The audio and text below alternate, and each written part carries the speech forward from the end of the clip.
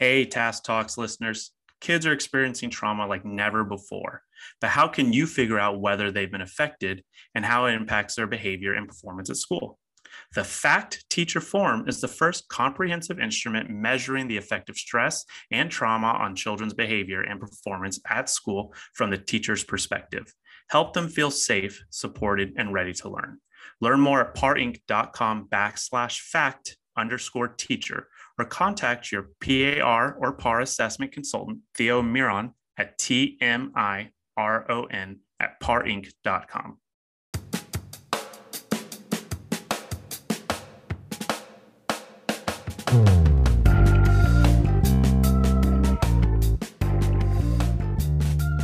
Hey, welcome back to the Task Talks podcast where we talk about all the goings on in the world of school psychology and other random musings. As always, I'm Chris Ponce. I'm Kia. Hello, this is Brooke Roberts, and I love the random musings part, Chris. Yeah, I mean, you know how easily we get off on tangents. I think that's kind of the nature of our field too. How you boys doing today? I'm good. Had a great weekend and saw a lot of good friends. So it's good. Really looking forward to today's episode. Awesome. So today on this episode, we do have two wonderful guests. We have former task president and current NASS Texas delegate, Ashley Arnold. And we also have the former task president and current NASS president-elect, Dr. Lori Close. How you guys doing? How are you two doing? Doing well. Great to be here, and we appreciate you having us on. All good. Good. So whenever we have guests on the podcast, a lot of things, or we're going to talk about a lot of things, but one of the things we generally like to ask is, how did you come into the field, right? I mean, I generally speaking for some of the other people, it's kind of been a stumbling thing, right? You kind of learn about the field maybe as you're applying or as an adult. And I think it's been very rare, at least with our experience, that somebody's intention from the onset was to be a school psychologist. So maybe, Ashley, let's start with you first. How did you become a school psychologist? Where did you do your training? You know, one day, Chris, you're going to start with that, and the person's going to tell us that they've been giving whisk to their teddy bears since they were like 3. Oh, yes. Like it's going to happen eventually.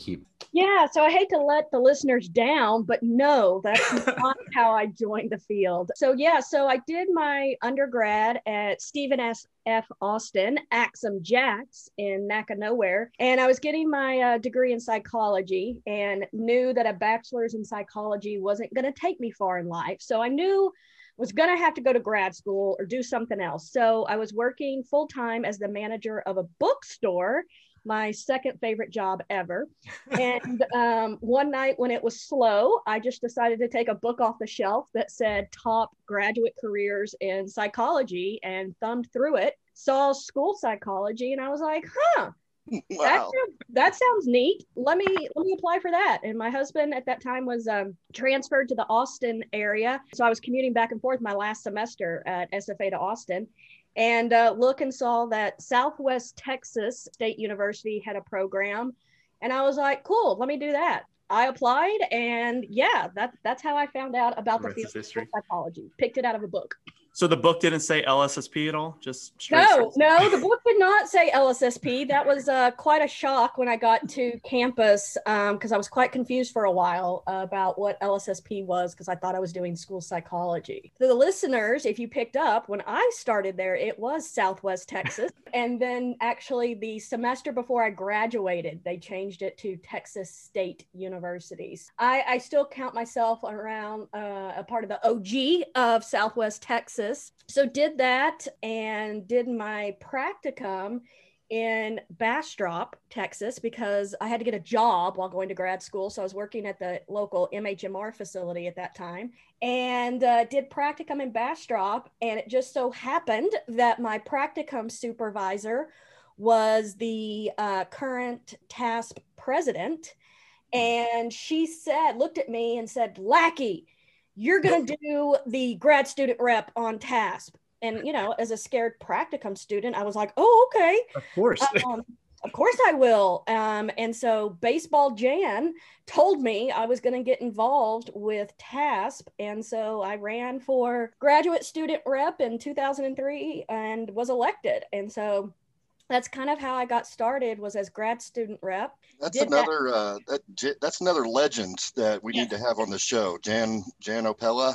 She and Maria Bayumi were my practicum supervisors, but for the first, my practicum and my intern, which I both did in Bastrop, she referred to me as Lackey. And so I had an identity crisis for a long time because I wasn't sure of what my name actually was. So so got on the task board as graduate student rep, enjoyed it, and then became membership chair the following year, did awards and honors the year after that.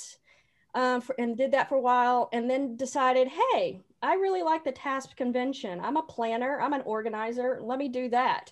So I was TASP convention chair for 3 years, and then was kind of told I should also run for president. So I ran for TASP president and did that.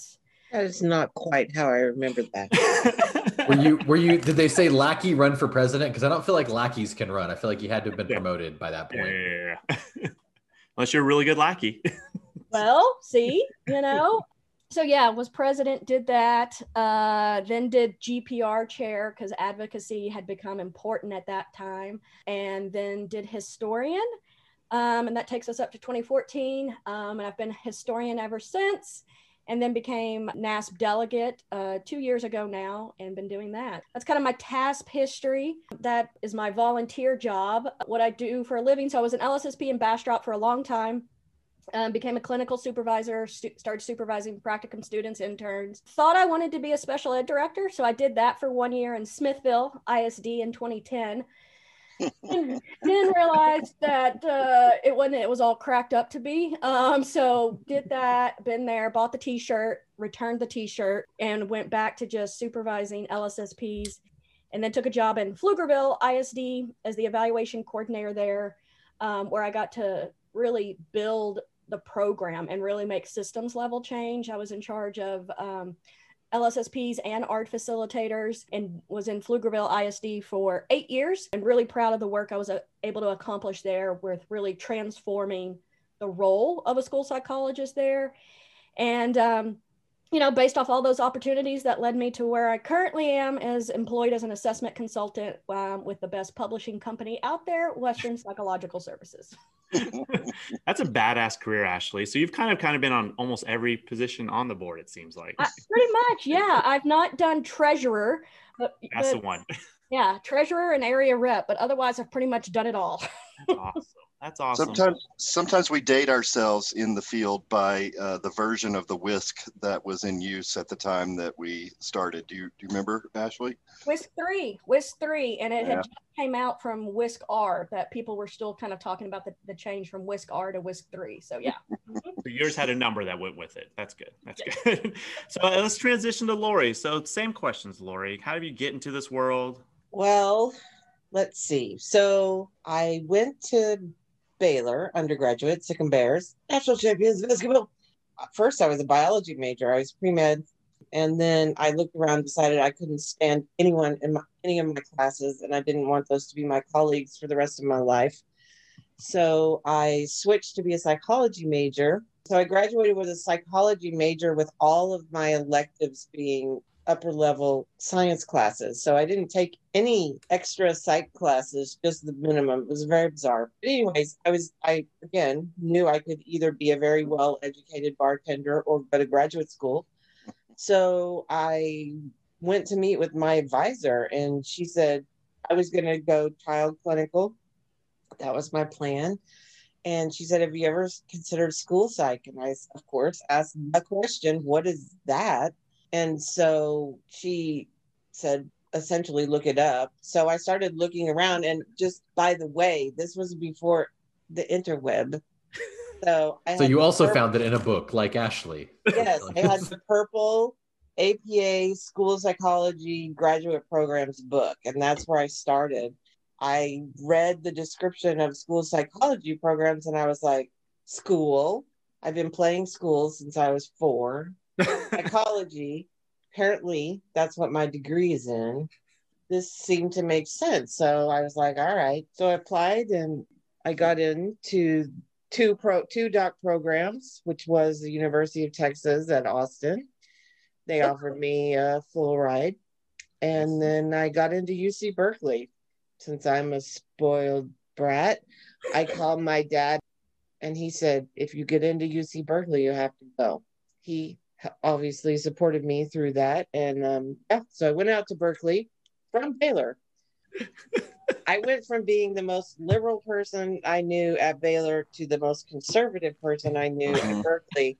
And I was exactly the same person. That was a bit of a surprise. I did my PhD there and I loved it. I loved school psychology, everything about it. My advisor in grad school was Nadine Lambert. So, I mean, she's definitely one of the formative people in the field. And so I feel very fortunate. Just side note, in my cohort was Frank Worrell, who is the current president-elect of APA. Yeah. So we were apparently a badass cohort. I did internship and I did practicum in the Delta near the Bay Area. Was interesting because just 30 minutes from San Francisco, it was like stepping into rural East Texas in many ways. And then my hometown. That's fine. Yeah, that's why I did that. And then I did my internship, and then my first job was in this city of Alameda, which is a small island right across channel from Oakland. So that was an interesting experience because there was a huge Air Force base there. So we had an interesting mix of military families who had moved out of Oakland for various reasons. And then, believe it or not, at that time, a bunch of the warriors lived there in kind of the nice neighborhood on this island. So it was a really bizarre... the basketball team. Yes, the basketball team. It's not like fighters distinct from the military. If I, say any sports reference that everyone gets it. Yes, the Golden State Warriors basketball team. A number of them lived on the island at that time. It was an interesting mix of kids and families and situations, and I loved it. Loved every minute of it. And then my husband got a postdoc position at Harvard Medical School, so we traveled cross country in the convertible Volkswagen. How trite is that? A couple of underachievers here is what you're really describing to me. The air conditioning went out in Lincoln, Nebraska, at Ogallala, or however you say that, Ogallala, Nebraska. I pulled over, got out of the car, and refused to continue. I did eventually get back in the car. Anyways, I worked in Peabody, Massachusetts for 3 years, which is a small town on the North Shore of the Boston area. And it was like nothing I'd ever seen. They didn't know what to do with me. I didn't know what to do with them. But I felt like I came in there and what they were doing was so like 1950s. And fortunately, my boss was a great guy. And I was just like, no, I'm not doing that. I'm not giving IQ tests to kids just because the teacher just kind of wants to know. Yeah, just want to know. No, we're not doing that. A rebel at an early age. Well, I wasn't. Shoot, at that time I was already 28. That early. But anyways, it was great. I left it better than I found it, so I felt good about that. And then I spent 1 year working in Newton, Ma, and that is the best school psych job I will ever have. We literally had unlimited resources. We had ridiculous staffing. The principal in the middle school where I was primarily based was a former clinical psychologist. I mean, it was just little, and it was a huge salary. So then we, after 1 year, we moved to San Antonio. Yay! I took a $40,000 pay cut when I moved from Newton to Northside in San Antonio. I mean, granted, the cost of living is different, but still, I went from being a well-respected community professional to a school employee who no one believes what they say. I mean, it was really bizarre. And so I walked into Northside, and Barry Doolin, former member of the licensing board, was my boss. He hired me, and my supervisor was Susie Gonzalez. And if anyone listening knows her, knows what an amazing person and psychologist she is. They were just beginning the whole notion of, well, this was in 1997, and so IDEA 96 had just been reauthorized. So they were actually doing the work and looking at what does this mean for us and how can this, affect our assessment. I was on the group that designed what has now been messed up and changed and misunderstood as the read, but the 3-year reevaluation, not the 3-year throw tests at them. So I was a part of that process. Myself, a couple of other school psychs, and an attorney. They were just getting started on that. I was stunned that they weren't already doing that, because I had been doing that in both in California and in Massachusetts. So that was an interesting experience. So anyways, I stayed there for 7 years, full-time as a school psych, and then literally the teaching job at Texas State fell in my lap. I saw the ad. I was in no way qualified for what the ad said. I went and interviewed anyway. And Alicia Scribner, if anybody listening remembers her, said to me in my interview, "You are in no way qualified for the way this job was written." And I'm just like, well, dang, I got all dressed up and drove up here for nothing. Called me the next day and said, well, we can't hire you into the position that it was because the person needed to be bilingual. Anyways, but they created a job for me. So for the first year, I was I don't know what my title was. And then the next year, they rolled that into a full-time position. So I stayed there for 11 years. I did not overlap with Ashley. We missed each other by 2 years, I think. Contrary to what people think. So. Yes, contrary to what people think. And then the Trinity director of the program at Trinity in San Antonio retired. So I took that job for 4 years. Wasn't as good a fit as Texas State had been for lots and lots of reasons, nothing to do with students and everything to do with systematic stuff. So now I have a weird, I guess, private company. I don't like to call it private practice because it's not really private practice, because I still work for schools, but it's, I contract for individual cases. I do some IEEs, which I love. Yeah. I wanted to do parent advocacy more, but that does not pay the bills, in case you wondered. So I do IEEs so I can continue to be a parent advocate, and then I do lots of training. And then next year, I do none of that, and I am NAS president. So when do you officially transition into that? July 1st. So our listeners can totally tell that the experience and the expertise here on this show today is so wide and just huge. And I've been antsy for this third episode of this series on the history of school psychology in Texas. So what when you guys kind of came onto the scene, what was going on in Texas?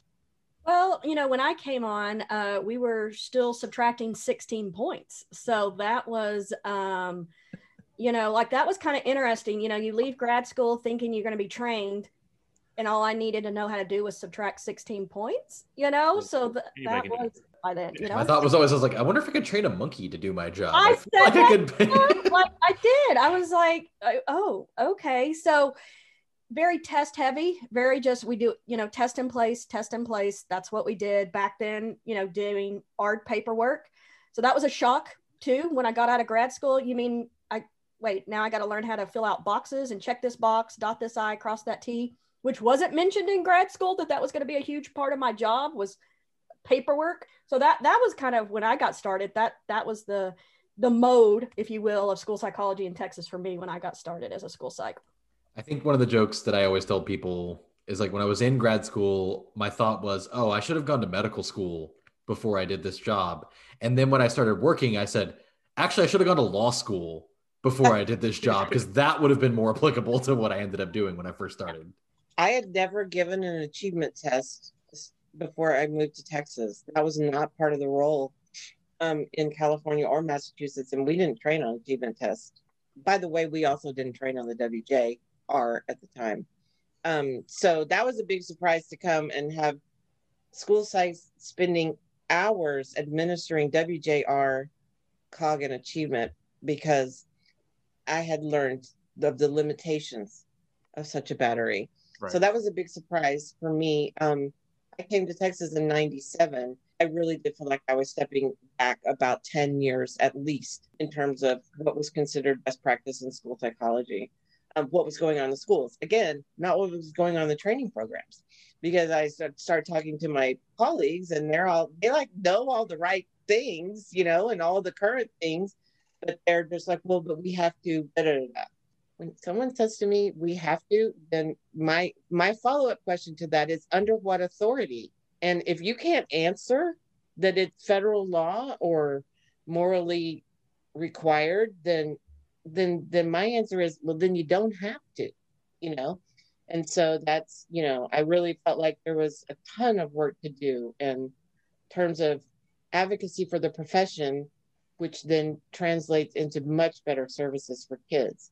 Yeah, because I think that's it. Because that was the thing coming out of grad school, was how compliance driven that the field really is. And same with Laurie, trying to figure out why. And a lot of it's, well, that's because we've always done it. And then you keep digging, well, that's because what our attorney told us. And I'm like, well, what the attorney, as opposed to a school psychologist like that I think was a big surprise for me. And I can say definitely, in my work with NASP, it's not like that in other states. They're not near as compliance driven as we are in the state of Texas. So. And Lori, can I ask you a question real quick? And I think I just learned about this too, but can you kind of talk about the whole achievement thing you're referencing about other states don't necessarily do that? Because I think some of our listeners may not actually know that. Well, in both, I mean, I can speak specifically to California and Massachusetts. The teachers did the achievement testing. And sometimes it was special ed teachers and sometimes it was regular ed teachers. Just depended on the school and how they were staffed and actually who liked to do that work. Because usually they had other instructional responsibilities as well. And, and as far as I was concerned, when I came and was asked to do that, I'm like, well, I don't know how to assess something that, this, I know about development and cognition and a little bit about neuropsych and how that lays over on learning. I don't know about grade levels for spelling. I mean, it was just not a part of what I had ever done. That had always been considered the domain of the teachers, the instructional people assessing the impact of instruction on the kiddo. I mean, it still makes sense when I say it out loud. It's a different model. It was, again, the compliance thing is so constraining in so many cases. Now, of course, not everywhere, because you can be compliant and also really do good best practice. When I entered that job in Peabody, Mass, I had 180 cases that were overdue. There's only 180 school days. So I was like, well, this is never gonna be fixed. So quadrupling up, right? so it's like, okay, so that's not where we're starting. We got to start somewhere else with tackling this problem, because I can't sit here and test 180 kids. And anyways, you didn't line them up and just do processing speed all at the same time and say go. We don't authorize group administration of any assessments. Exactly. Please read your manuals. Read the manual. Chris said. Read the manual. Lori, can you talk about? I'm just curious, and I guess I know just I've heard this, and so looking at those coastal states, the role or lack thereof of educational diagnosticians. That was not a role in either of those states. And I want to. Just curious, because I've always heard that, and I know our viewers have always been curious. Our listeners have been curious. Yes, I'd never heard of such a profession before I moved to Texas. I know they do have in other states. I have learned since, but yeah, I would say honestly, if I'm honest, which I try to be, as the former ethics chair, I try to be honest. Those teachers that I worked with, they functioned a lot like educational diagnosticians, except they didn't administer cognitive testing. But in terms of what they brought to the assessment, I would say it was similar, because they're coming at it from an instructional standpoint. But they were not credentialed as that. They were credentialed as special education teachers. So we're talking about, a lot of things that you guys saw was going on that really needed to be changed. Ashley, where did you start? You came onto TASP as grad student rep and kind of moved into other roles. How did you decide, let's pick this issue and let's start working on it? Started in 2008 at the NASP convention in New Orleans, which is always a favorite location. I happened to be there at the NASP convention. So, in 2008, I was convention chair. So I'd been on the task board for about 5 years at that point. And we got notified that our licensing board, TSBEP, sanctioned an LSSP for the use of the NCSP credential. And we were just astounded and pissed off really about it. Like, they can't do that. So that's kind of what started, I would say, my passion for advocacy, just because I was like, they can't do that. So yeah, then it turned into a long battle. So, when you talk about why you should join a professional organization, this is the example I frequently use. So we were in New Orleans enjoying the sights and sounds of Mardi Gras and NASP convention, and got this news, and we were really mad.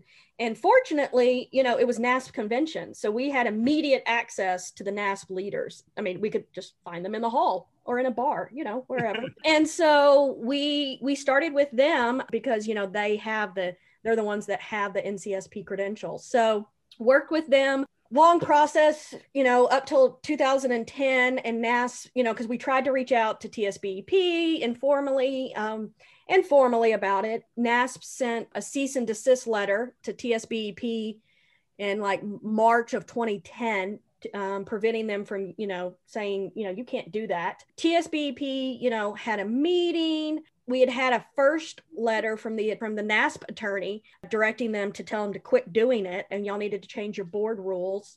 Took a while because, TSBEP only meets quarterly. So it takes a while for anything to happen.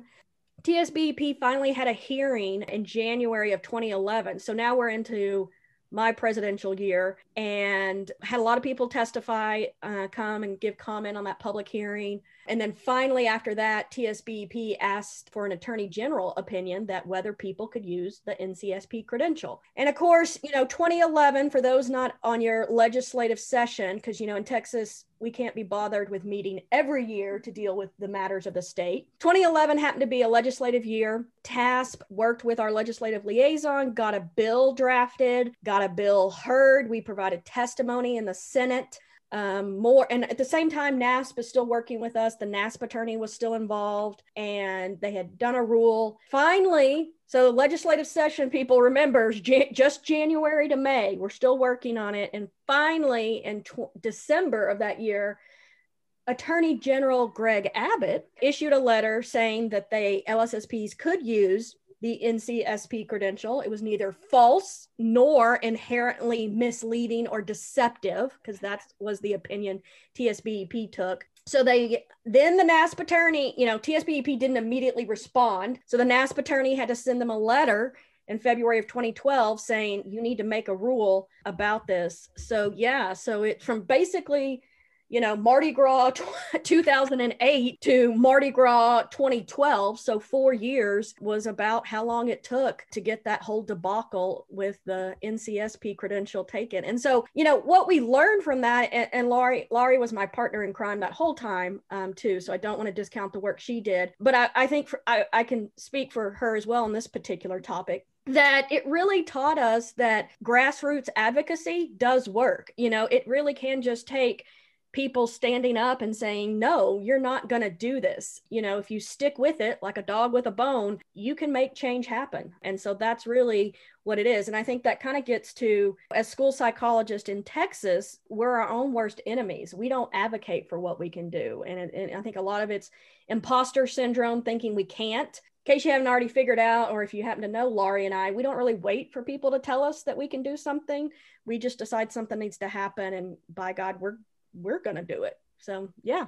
This story, I think, is so important just because that was 10 years ago. And, we're licensing 40 to 50 new licensees every year. We're talking about 400 to 500 new licensees who have no recollection of this and what things were like that time.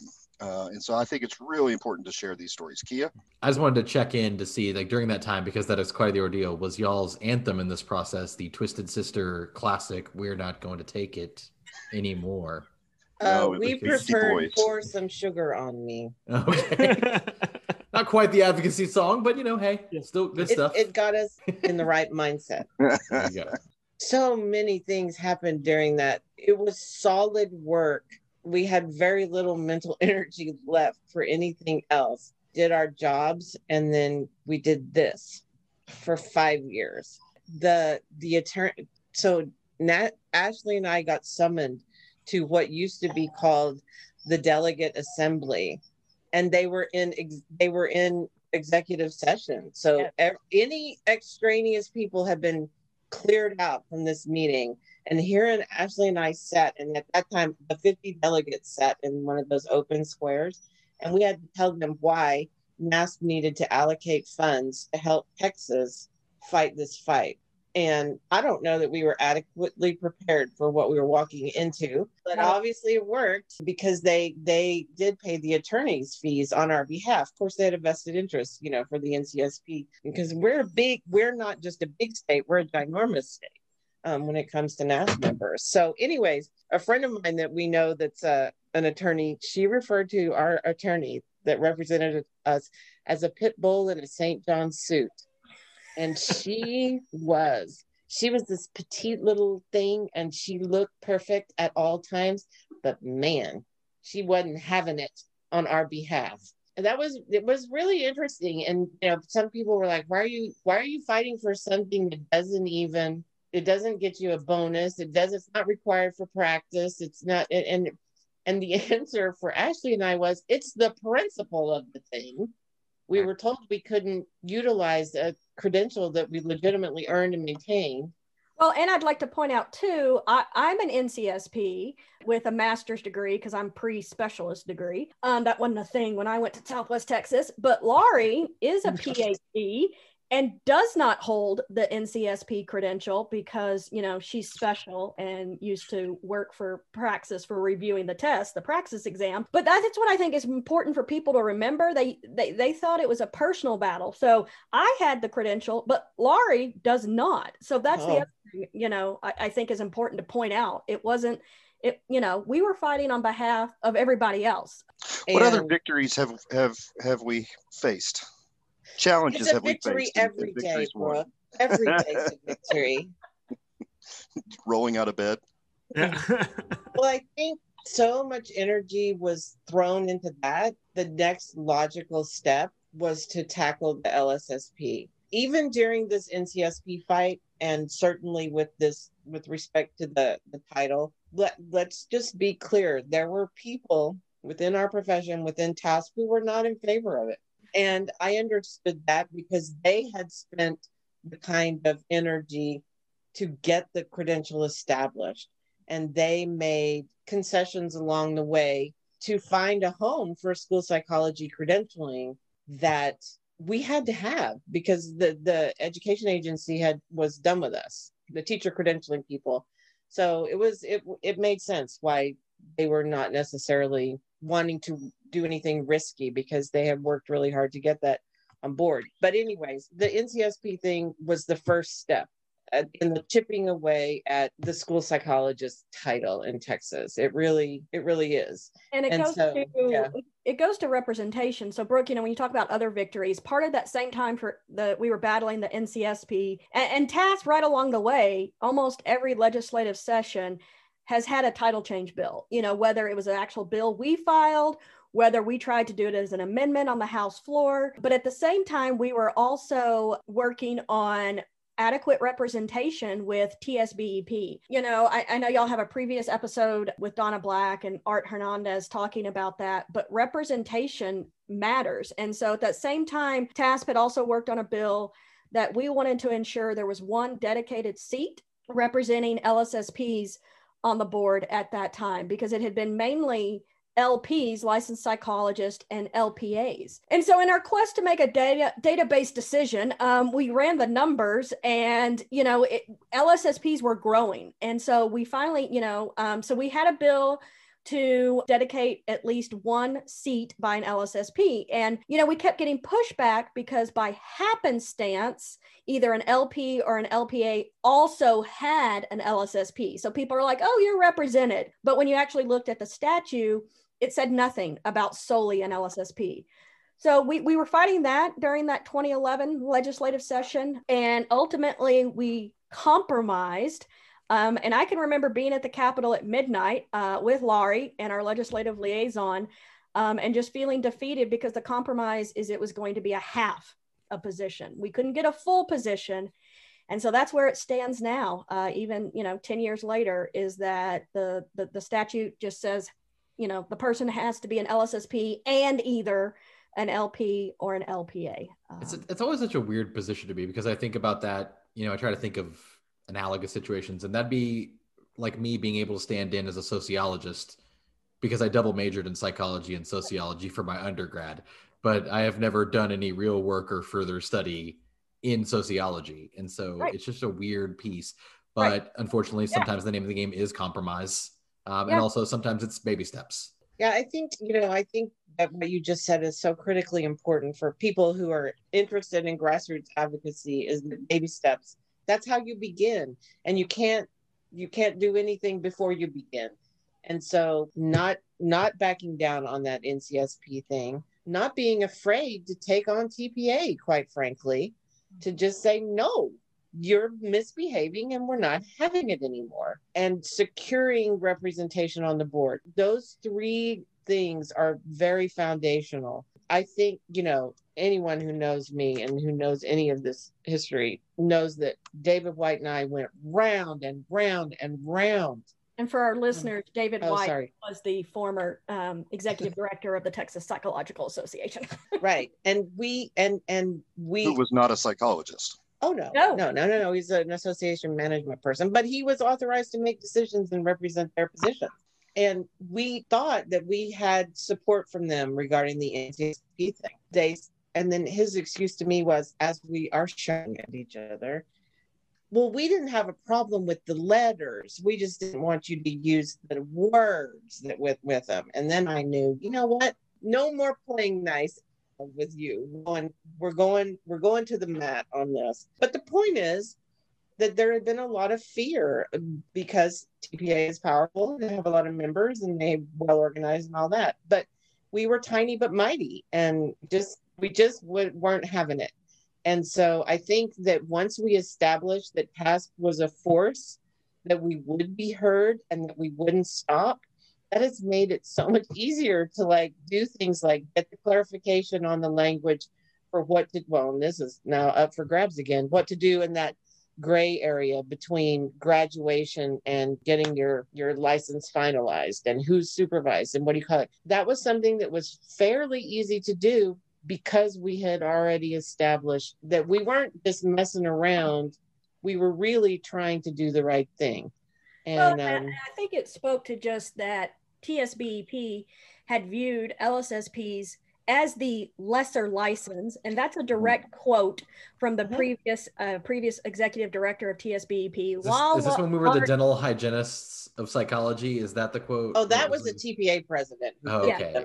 Yes. No, this was while if you ever attend a TSBEP meeting, you sit there basically as the peanut gallery, because you're not allowed to speak. And the executive director, who is not there now, or the most recent previous executive director of TSBEP either, let's clarify that, said, well, they're the lesser license. So obviously, Laurie and I, hearing that, took that as a slap in the face. And so, part of that whole time with the NCSP credential, I think they recognized in the past LSSPs hadn't been advocating as much, so they could make rules, do things, and they weren't going to hear from LSSPs about it. Mm-hmm. And so, like Laurie said, we weren't going to take it. And so through that, they got a new executive director at TSBEP who we formed an excellent relationship with, because he started off as their staff attorney with that. And he came on in this system and was like, what is the deal between you people? Like, why do they view you as a lesser license? Because that executive director at TSBEP had been there like 30, 40 years,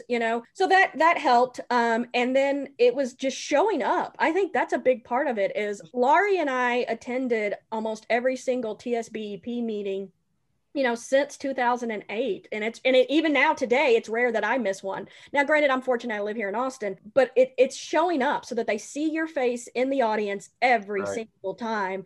Right. And it led them to, when they started to make a rule, call us. Daryl Spink, former TSBEP executive director, was a huge help in just forming that relationship. And so when you talk about building external stakeholders, that's a key piece of it. And so now we both have his cell phone and can call him up. Now he's moved up to bigger and better things, to BHEC. But yeah, it's showing up whether you're invited or not. I think that's the key. No one invites you to TSBEP. What is it? Bring your own chair.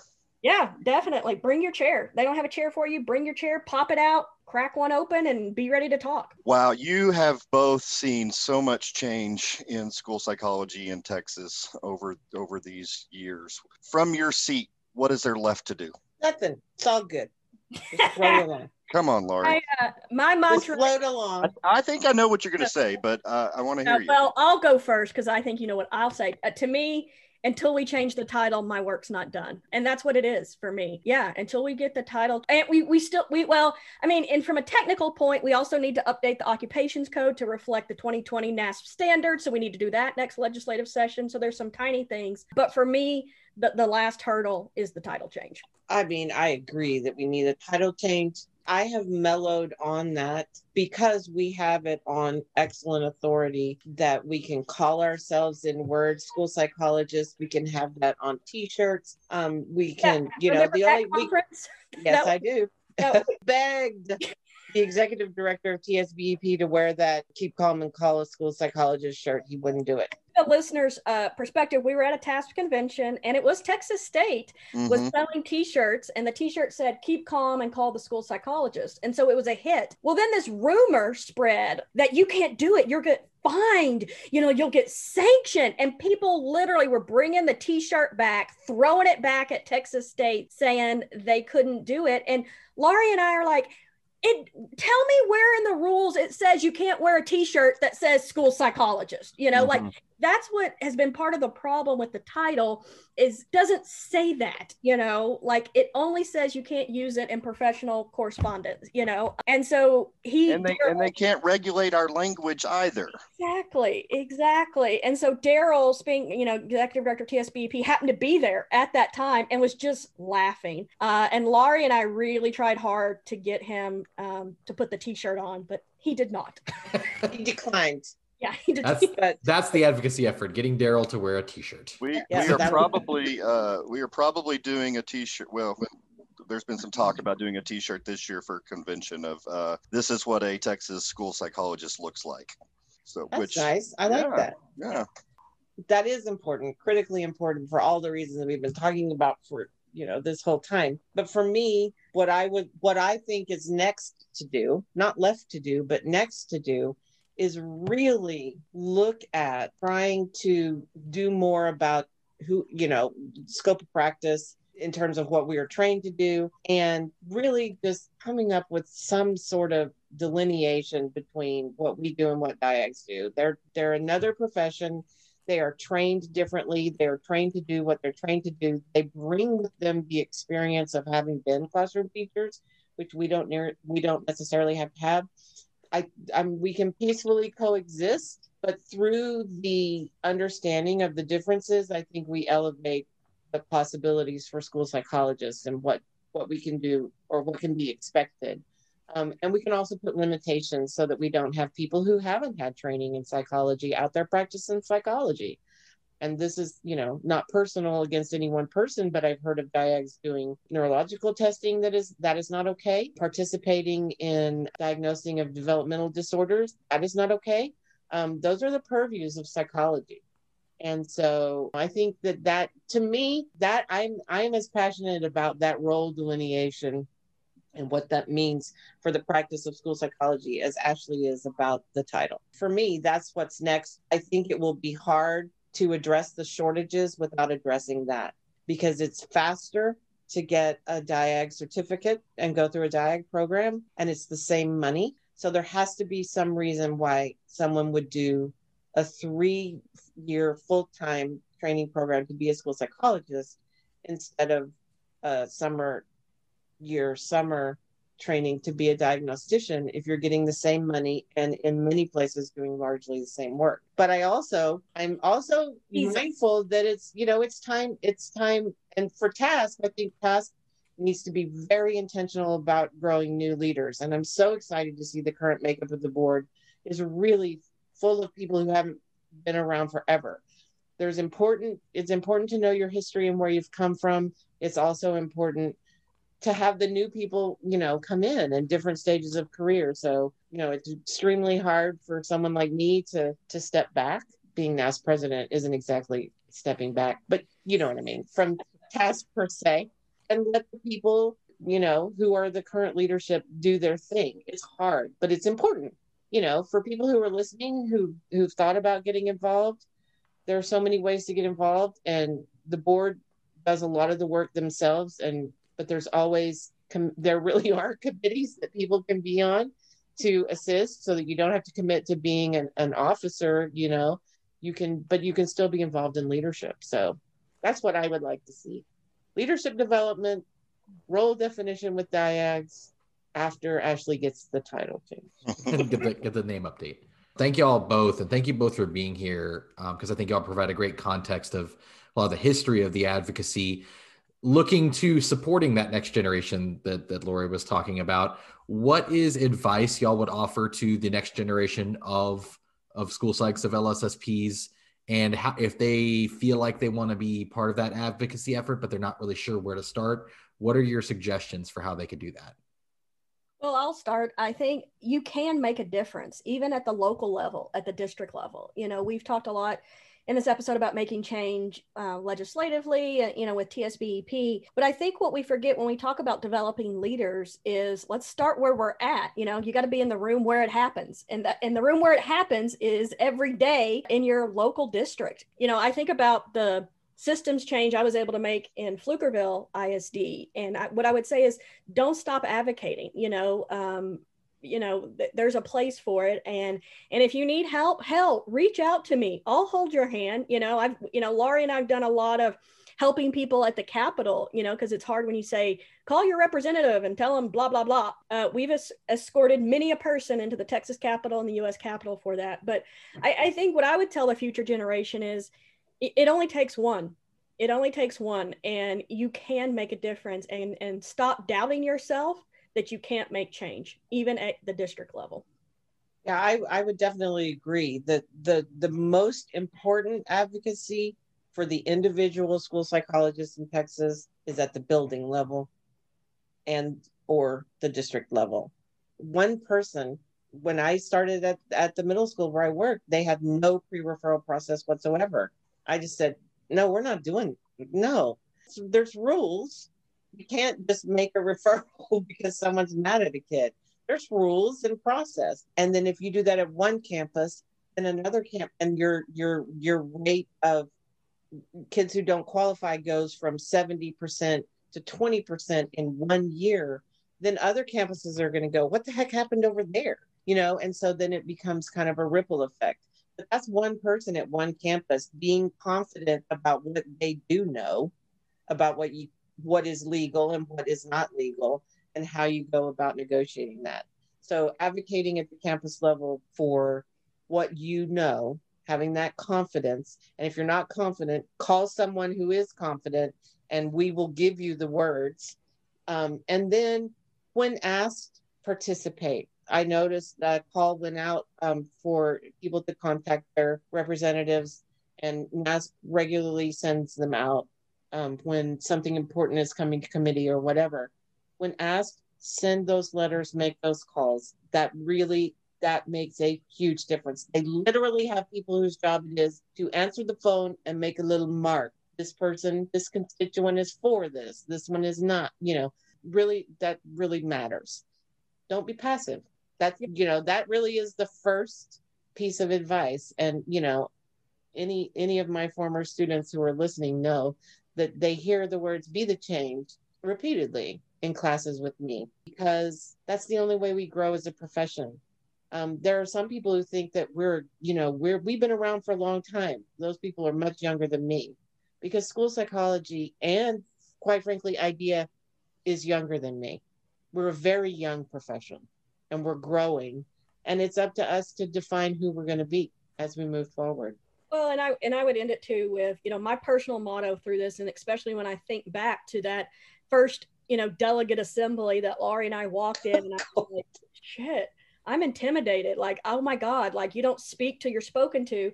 But my motto has always been fake it till you make it. And that's what I would say, because that'll get you far. Gosh, you guys are great. I loved this conversation. I love talking with y'all. You are inspiring and encouraging to all of us. So thank you for your time, for what you continue to do for our field, for our members, and for kids. Absolutely. Thank you all for coming on and sharing this information. And we've been so happy to have y'all and all of our legends in this series. And now we're going to move into everyone's favorite part of the Task Talks podcast, the lightning round. All right. And so we have two of y'all here today. So here's what we're going to do. I will give you a lightning round question, and we want the first answer that comes to your mind. So this is a fluency assessment we're conducting here. God. And do we also get to check each other's answers? Because Laurie and I know each other pretty well. So oh gosh, that would be funny. Maybe, yeah. If we say the same thing, it's truly honest. Okay. All right. I'll give the question, and I'm going to alternate who I start with. And so we'll start with Ashley on this first one. So Ashley, what is your go-to choice for a snack? Chips and queso or chips and salsa. Perfect. That's the correct answer. Good job. You get a point. Laurie? Candy. Any candy, any and all candy. Any and all. I get that. I have a candy drawer in my desk, so I understand. All right, Laurie, what is one of your, you don't have to pick a GOAT, but one of your all-time favorite movies? Fargo. Ashley? Steel Magnolias. Ashley, what is a TV show that you usually recommend or most recently binged? I recommend to others, even when they discount it, that certain people should watch The Big Bang Theory because they would like it, even though they tell me they won't. Hey, if you're on for like 11 years, like there's got to be something there. Laurie? Ozark. Oh, yeah. That's totally the I same went a answer. little darker. I was going to say, that's not at all the same answer. Big Bang Theory and Ozark. All right, Laurie, what is your favorite assessment to give or evaluation? ADOS. ADOS. Okay, yeah. Always fun. Good time with the ADOS. Ashley? I feel I'm contractually obligated to say anything that And I wasn't thinking of a WPS when I said ADOS. I just love doing it. It's just super fun. You guys sneaking in free promos here. Okay. Ashley, coffee or tea? Coffee. What's your order? At my house. I want my own. Control freak. Got it. Okay. Laurie, coffee or tea? And then what's the order? Diet Coke from Sonic. That is okay. Scratching them both. You know what? I'm not really a coffee person myself, so I understand. Okay. Laurie, what is an unusual or fun fact that we should know about you? I won a karaoke contest in about 1998. There you go. That's awesome. We can put you together with Nancy, our mariachi expert, as we learned on her episode. Ashley, fun or unusual fact about you?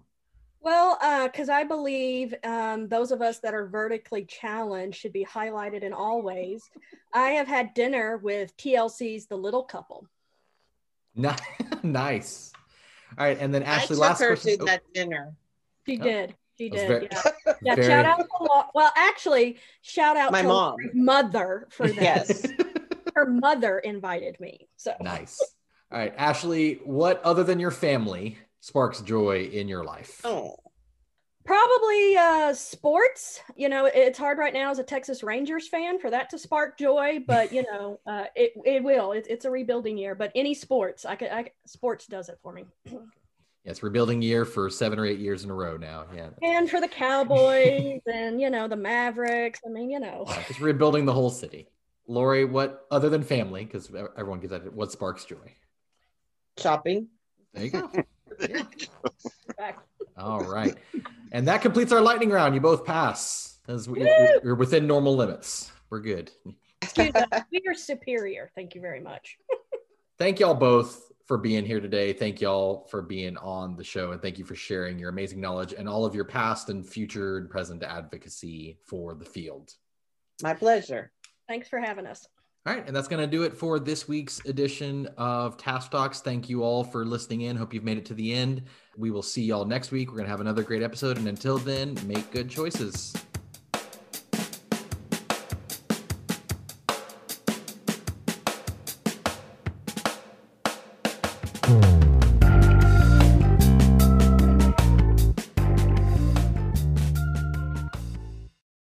But we did not talk We're in depth recording a about. podcast, so Oh, tell your mom hi. Ashley says hi. Hi. Would your mother like to make an appearance? She says not right now.